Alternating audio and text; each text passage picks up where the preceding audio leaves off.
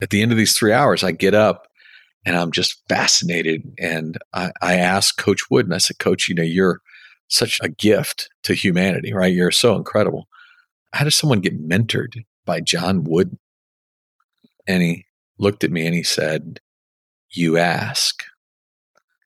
And I said, how many people ask? And he said, not as many as you might think. Most people immediately assume that there's no way someone else would mentor them, so they don't ask. And the end result is they take themselves out of the opportunity even before it begins.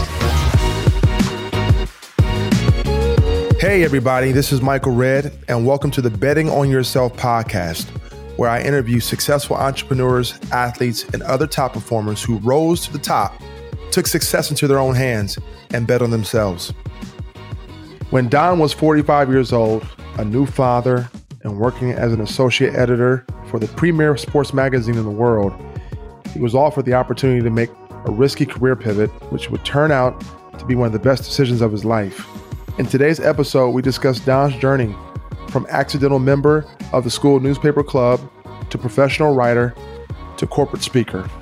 What has stayed constant throughout Don's life is his drive to continuously better himself through being curious. And this has led him to some fascinating spaces. Dealing with adversity, the value of being humble enough to ask for help, and why the hallmark of consistency are just three of the many big themes that we get into during this conversation.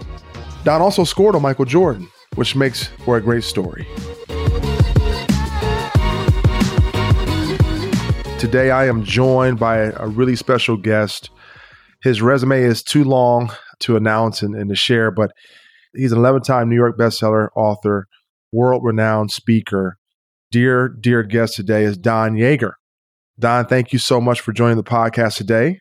Thanks, Michael. Appreciate it. And a great opportunity to get a chance to spend a little time with you. Yes, we will spend time today together, and I'm looking forward to it. And with your busy schedule, we're ultra grateful for your time. By now, I think you know the theme of the show, and the show is all about betting on yourself. And there's a wide range of people who listen to this podcast all around the world. And I think today there's some things that you may share that may draw inspiration. I'll ask you in the first question that I have for you, what has it meant for you to bet on yourself? Well, my good fortune is that kind of early in life, I really began that concept of being a consummate learner, an inveterate learner. I was always curious. I think that's what actually drew me to journalism. And so curiosity has allowed me to find and secure places where I can know that I can grow. And so for me, always trying to better myself really starts with curiosity. What can I learn today? How will I be better for having just had this conversation with you? Wow. And is there a moment that stands out to you where you took this massive risk on yourself? Or is it daily? Or tell me about that process for you or that moment for you. Probably the biggest moment for me occurred a number of years ago when Sports Illustrated, where I was an associate editor and kind of a senior level employee at the magazine, was making some changes to their staff sizing. And the opportunity existed for me to take a buyout, right? An early retirement package. But I was only 45 years old. So boy, do you do that. And you're working at what was at that time, in my opinion, the premier sports magazine in the world, right? It was a place that everyone in my profession wanted to work. And here we were being presented with this opportunity to leave, if you will, right? But it was pretty obvious, this was 2008, that the world was changing, the market was changing. And that if there was going to be a time for me to pivot in my career, weird as it would be to pivot at age 45, that was the time. And so it worked for me. I set out, I realized that I wanted to do corporate speaking. I recognized that for me, I loved writing books and had written a few before then. I made it a more central part of who I was and kind of just flipped my career from one to the other. But I had just become a father for the first time. And here I was, making this choice to leave what even then was still considered the premier sports magazine in the world to go out and try something on my own. So yes, talk about taking a bet on yourself. Now, my good fortune is things have worked out for me, and they haven't really worked out for the magazine industry. So in some ways, it almost looks like it really wasn't much of a bet. But at the time, it felt like I was the 80-1 odds at the Kentucky Derby. Wow. Well, you were proven right in the pivot. And we'll talk more about the transition and the mindset about transitioning in a bit. The ability to take risk and to be a go-getter. Was that something that was harnessed within your family dynamic as a child? I know you were born in Hawaii, and obviously you've had time at Ball State and on and on and on, but talk about your family dynamic and how much of an influence that had on you as far as being able to be a risk taker. Yeah, it's funny. My dad was a preacher, Methodist preacher. And so it was one of those things where I don't know that he would have categorized himself as a risk taker. So I didn't really see it modeled in my household. But what I knew was that when everything is locked up and all you have is one method to see the world, one way in which you see the world, often what happens is you don't find yourself out there trying to look for those new opportunities. Good fortune was that in the world of journalism, you kind of did have to be a little bit more of a risk taker. You had to go to crazy places and take crazy jobs in order to advance. And so I didn't see it modeled at home, but I did see it modeled professionally when I left college into my my writing career. Now, as being a journalist, was that something that was always a dream of yours or something that you wanted to do even through high school or college? Michael, it's funny because you and I would probably both agree that sometimes the greatest things that happen to you are the things you weren't expecting. So for me, our family had moved from Japan, where we were living, to Indianapolis, Indiana. Talk about a culture shock, right? Yeah, you got Hawaii, Japan, Indianapolis, Indiana. And but we moved right as I was kind of going into my freshman year of high school. And so when you had to pick an elective, I picked ROTC because I had spent so much time around military families. I thought maybe the military was a good future for me. And the night before classes were to start, the counselor at the school called our house and said that not enough kids had signed up for ROTC, so they were canceling the program. But that's okay. They had put me on the student newspaper. And I thought, oh man, like who wants to be on the student newspaper? And ironically, it turned out to be, I found my spot, but it was just by complete accident. I want to jump and fast forward to age 45 because you mentioned it a few minutes ago about transitioning and pivoting. Talk about the nuance within that, right? The transitioning. I know a lot of people struggle with transition or adjusting to transition. Talk about how that was for you personally. Well, I think the biggest thing for me was the personal risk, right? I mean, as I said, I had just become a dad. So I have a wife and a newborn son, and I'm stepping away from just a dozen years earlier when I took the job, was the job that I would have argued was my dream. And it's that, you're looking at it and thinking the only reason they're offering buyouts, right? If anybody is out there and facing something similar, is because organizationally they are seeing a future that you might not see yet, right? You may not notice that the marketplace is going away because you're just head down doing your thing all day long, which was true for me. And so that idea that they were offering buyouts was a pretty good signal that, boy, I better go find whatever that next thing might be. And while they're offering a buyout, that's a pretty good time to go find it, because it gave me a parachute for a bit. And so that was the beauty of the situation, was just being able to take and absorb what they were offering and thinking about it in a more macro way. And I think that's sometimes the thing that allows us to pivot most easily, is if you can pull yourself back out of the weeds, if you will, and start looking down and saying, "Gosh, what could all this mean?" Wow, I agree. I've had to experience a number of transitions in my life, and you're absolutely right. Now, was the transition to speaking publicly like a natural transition for you, from being such a great writer over the years? Was that natural for you to be a speaker? You might think so, because it's just, at the end of the day, it's just storytelling, right? But It's a different form, and it requires, in some ways, very many different skill sets. So the thing I had to do, probably like you did, right? We're both cut from, I'm going to generously say we're cut from an athletic cloth, both of us, but yours just happened to be at a little better level. But the bottom line is, one of the things that should make us successful is being coachable. And so the thing I realized pretty quickly was, if I wanted to try this new pivot, I needed to go out and hire coaches to help me do it. So I went out and hired speaking coaches. I went out and hired people to help me learn this new profession. And I didn't just throw myself out there and say, gosh, well, because I did this one thing, I should be good at another. I recognized the difference and that I needed to be coachable in order to be able to make the transition. Which is an incredible quality for all great athletes.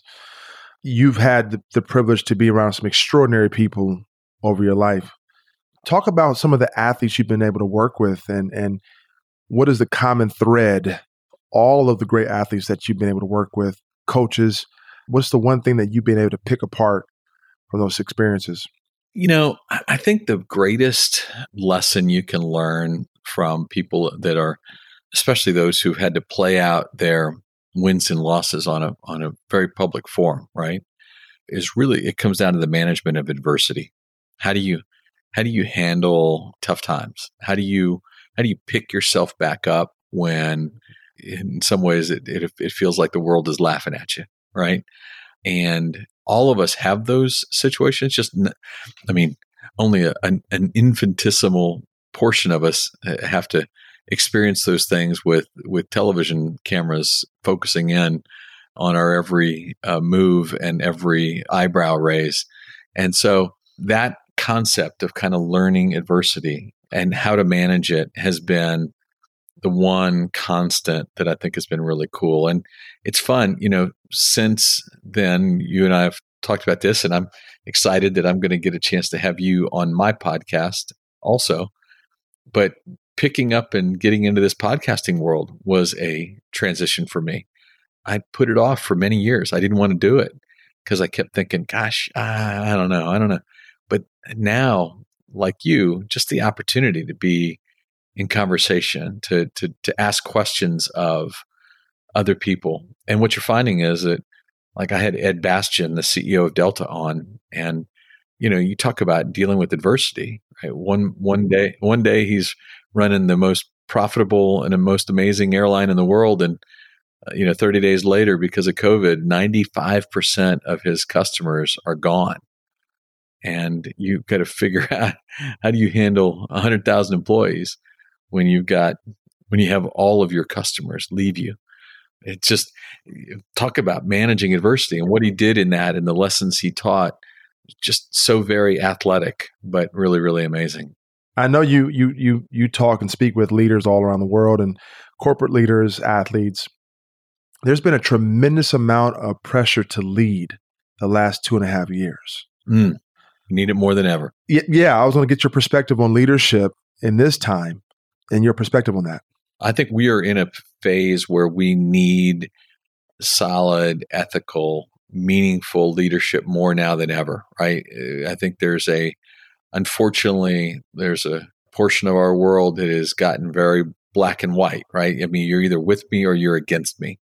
We can't be open to conversation. But what's going to create that ability for us to come back toward a middle of some kind is really going to be good, solid leadership. That's, to me, is a need in our society. It's a need in our families. It's a need in our businesses, and how those leaders can learn to encourage us to see each other more openly and draw empathy into our relationships again is going to be really, really important. Empathy and relatability, two great qualities to possess. Amen. Speaking of leaders, you've had the privilege of being around one of the great leaders of our time, Coach John Wooden. Talk about those experiences that you had with him along the way.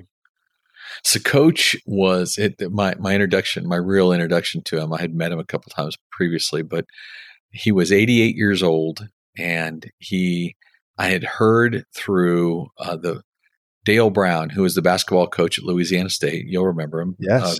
Dale Brown was Shaq's college coach. Correct. And I'd heard from Dale that Shaq was going out on a monthly basis to spend a couple hours with John Wooden. Now here's Shaq, who was 26 at the time, doing horrible movies and music that none of us should have on our playlist. And he's going out to meet with this 88-year-old coach, John Wooden. And what could, other than basketball, could they have in common? So I asked for permission to sit in on one of the conversations, and they both allowed me to. And so I sat there and I listened for 3 hours as they talked about how to be a better teammate, how to be a better internal leader for his team, how to be a better father, right? It was just this, never once did they really talk about basketball in the way of like, here's how a really good post player might position himself. Never once did they get into those kind of conversations. It was all about being better.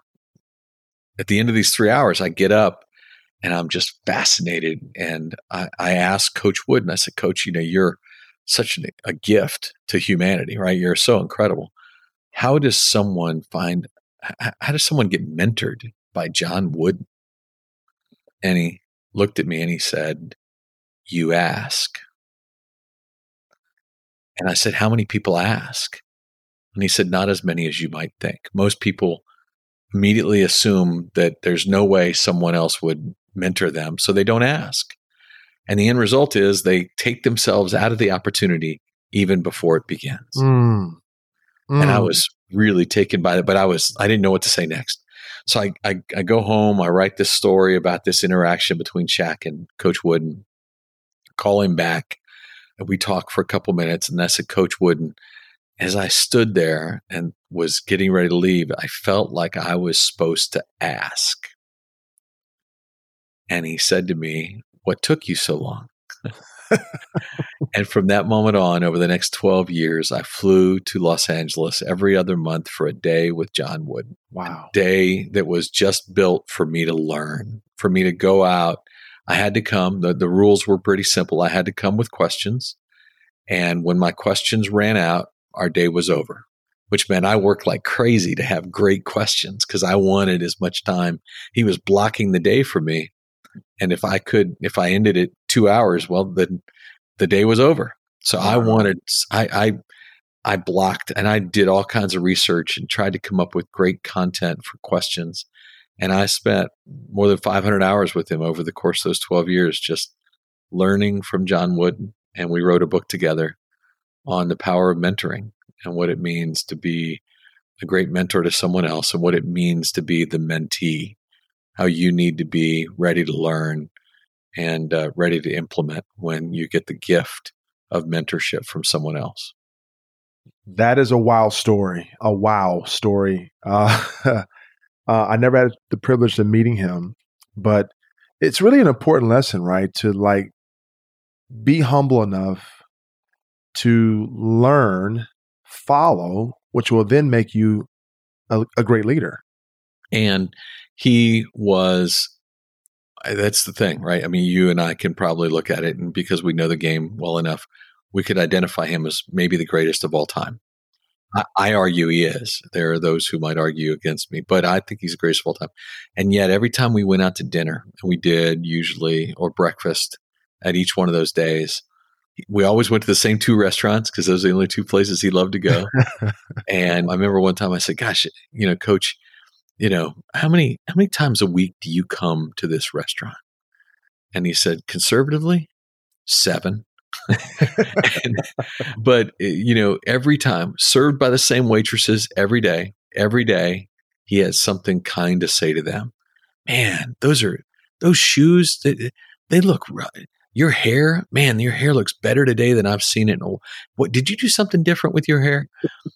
And these women would just light up because one of the greatest men on the planet just, found something nice to say about him. And you think about that. John wouldn't have to do that, but that's what made him special. Wow. Loving people, serving people, how to help people, hallmarks of leadership, servant leadership. and you know that well. If I mention this word to you, I want to get your thoughts and perspective on it. Consistency. Consistency, I think, is the hallmark of greatness, right? It's the hallmark of people. If they know what they're going to get from you every day, and if you know what you have to give every day in order for others to be better in your presence, man, that's the gift that keeps on giving. If they can feel your consistency, but you have to be committed to it, because it's really easy to let today's downfalls, today's challenges cut at your ability to bring your best. So I love it that you talk about consistency, because I think it is the driver, and it's a lost point of importance that more of us need to focus on. Oh, I totally agree. And I think it's the embodiment of excellence. And I'm sure in all of the time that you've been around incredible people, your mentorship, interwoven in that probably is the element of excellence. It's funny for so many people, it's about the importance of routine, and it's hard in our world today to kind of sometimes find routines. We have so many things coming at us, social media, others, that are just noise, right? That are just distractions. And how do you set aside all of that to build out your routine? How do you make sure you are well prepared in everything you do? And if you are those things, and the world will conspire to give you some good stuff. Best advice you've ever received from an athlete? Best advice so I had the opportunity. I worked with Walter Payton, the great running back for the Chicago Bears. I lived with Walter for the last few weeks of his life while he was dying, to write his autobiography. And Walter talked about the importance of doing things for people who could give you nothing in return. And that if you really want to measure who you are, like what's the measure of a person, it's what you do for those who can give you nothing in return. But he didn't just talk it. Like, I know the stories of how he lived it through what other people shared with me. There are a lot of people who their audio and their video don't really align, right? They say certain things and then they live differently. Walter was not that guy, but it became a real important message to me. One I share regularly with my own children is, what do we do today? What have we done today for someone who can give us nothing in return? Don, have you ever pinched yourself? I mean, you say these names so casually. Walter Payton, John Wooden. Had you ever pinched yourself of like, oh my goodness? I do. I try not to leave a mark, because then it looks kind of weird. But yes. Now I'm sitting here in my office right now, and I mean, just hearing you say it, I'm looking, and there's all these pictures all around, and it's just crazy. Sometimes you sit and laugh, and then every once in a while you look up there and you see me and Snoop Dogg, and you think, man, there we go. Or whatever he is today, Snoop, whatever he is today. But it's wow. Well, people hold you in the same regard, but I'm sure along the way it's hard for you not to fanboy out in meeting these extraordinary people. Oh, of course. But it's so funny, Michael, and you get this, right? That when you spend enough time around all those, you realize the one thing they probably like least are the people that fanboy on them. Yeah. So what you really try to do is prepare yourself in advance for, how do I make sure I'm thoughtful, and I'm not asking about that shot that occurred in Game 6 of the 99 NBA Finals or whatever. I want to engage them about raising children in an age, in a world that they had to grow up around. It's so different than the way you grew up. I mean, those are the kind of questions that I think people love to engage around. And so I'm always really thoughtful in that way. The ultimate fanboy experience for you, and pinch yourself experience, from what I researched, You actually scored on Michael Jordan. Yeah, you probably did too, more than once. So you're probably the only person I could talk to in one of these podcasts that could go, dude, you did it once. I did it. Let me tell you how many times I did it. All right. You gotta share the story and the context behind that. That's so cool. So Jordan does an old man basketball camp, right? Yep. Or he did for many years, to raise money for Make-A-Wish. And I'm on the national board of Make-A-Wish. So it means a lot to me that he cares so much. And he raised $1.5 million at these old man camps. And he brings in all these great coaches, right? It's Krzyzewski and Roy Williams and all these great coaches come in to coach us old guys who love the game of basketball and who are way past our prime and never had a prime to begin with. But on one of the days, he picks 20 guys out and he says, today you get the chance to go one-on-one with the greatest player of all time. It's pretty cool, right? To be able to call yourself the greatest and no one argues. Right. Pretty awesome. Like no one even debates it. And so he picks out 20 of us, and I happen to be one of the 20. And then he looks at us and he says, here's the deal.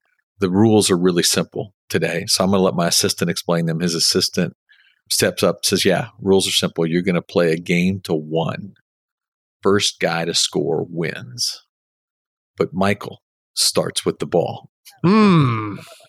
So you're open. You got to guard Michael Jordan. And so Jordan steps in. He says, by the way, I've been doing this for 9 years now, 20 guys, 9 years, and 5 guys have ever scored.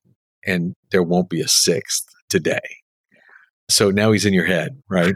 The guy 2 in front of me goes out, try to guard Michael Jordan. Jordan does a ball swipe, knocks him to the floor, 1 dribble, 2 steps, thunder dunks, pulls the ball out, chucks the ball on the guy who's laying there on the floor and says, now you know what it's like to be spanked like a bad child, right? Just such a great trash talker. You know that. I do. So, and it's my turn. 2 guys later, it's my turn. And when I go up, I decide I'm not going to let him dunk. So I actually step back a little bit. I'm just going to stay between him and the basket. He's out the 3-point line. And Coach Krzyzewski actually came up later and he said, Yeager, you were so far away from him. If you'd wanted to go guard him, you'd had to take a cab. So I'm out there and Jordan's now at the 3-point line and he's got the ball in his left hand with his right hand. There's actually a picture of him and he's calling me out. And he looks at me and he says, are you really going to give me this shot? And I looked back at him and I said, I don't think you have it in you. Oh, playing off his Gatorade commercial. Yeah. And everybody starts laughing. All the guys start laughing. And Jordan shakes his head and he goes up, takes a shot, and he missed. And the ball went wide left, and I got the rebound. And I take it back outside the 3-point line, and he's stepping out to guard me. And as he is, I look back and I said, aren't you going to return the favor? Like, be a bad defender, right? And he looked at me and he said, I know you don't have that shot in you. And as he said it, I jacked it from 26 feet, nothing but net. And as my wife said, if I were anywhere near as smart as I think I am at times, I should have never touched another basketball again. And said that was my last shot. Unfortunately, I'm not that smart. Now there are all kinds of people all over the country that have scored on the guy that scored on Jordan. So it works out good for me. Did you get footage of that at all?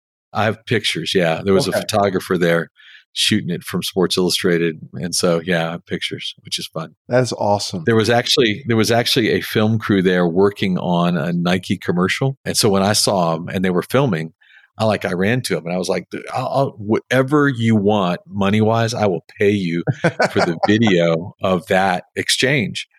And the photographer showed me what he had shot. He said, I was so sure you were not going to be the guy that scored on him that I was filming Michael's shoes while you guys.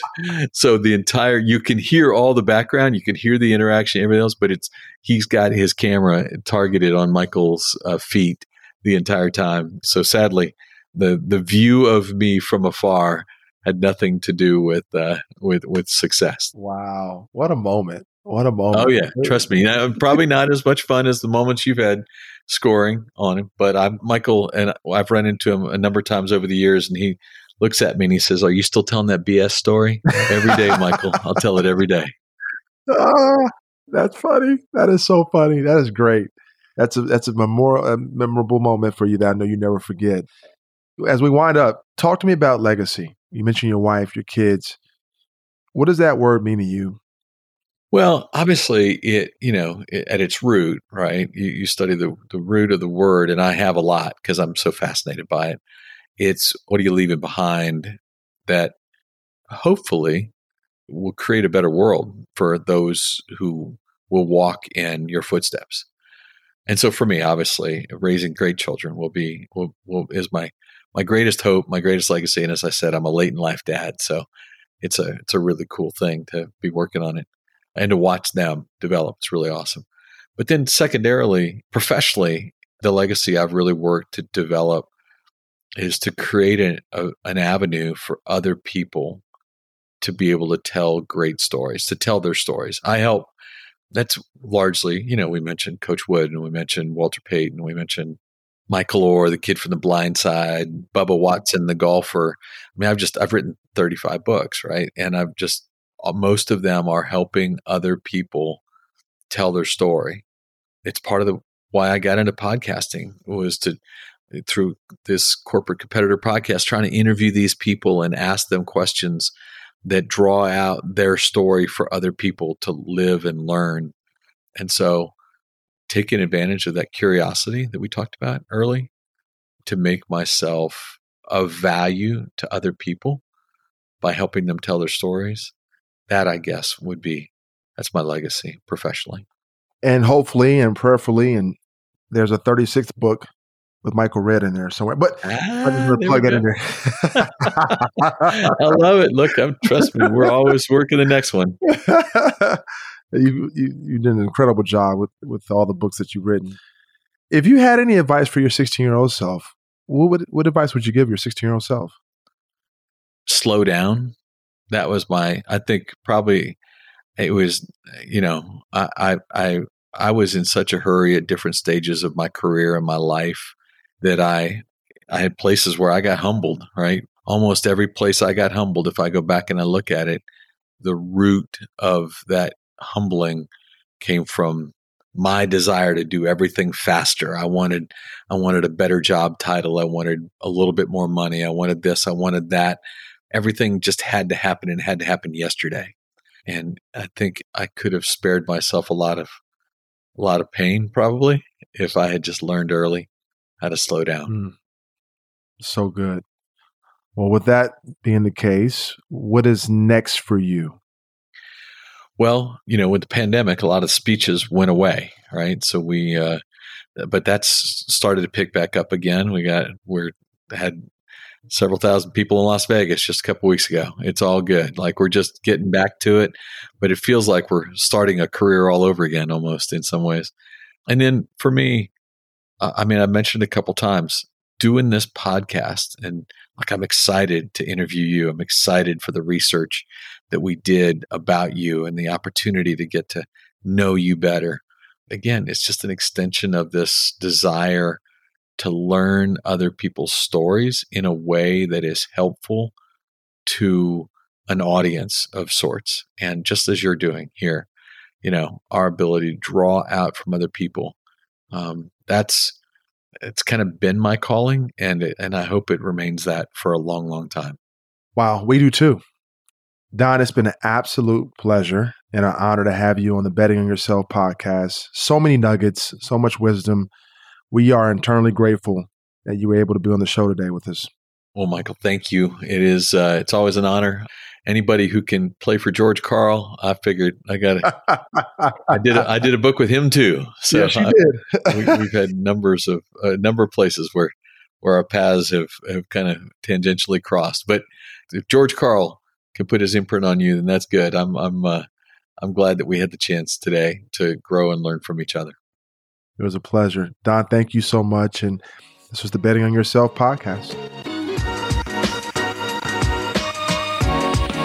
In Don's words, trying to better myself starts with curiosity. What can I learn today? How can I be better for just having this conversation with you? Well, I'm certainly better off for having had this conversation with Don. I hope all of you listening today feel the same way. Thank you so much for coming on the show, Don. You can follow him on Instagram and Twitter at Don Yeager. Thank you for listening. And until next time, I'm Michael Redd, and remember, betting on yourself is the secret to your success.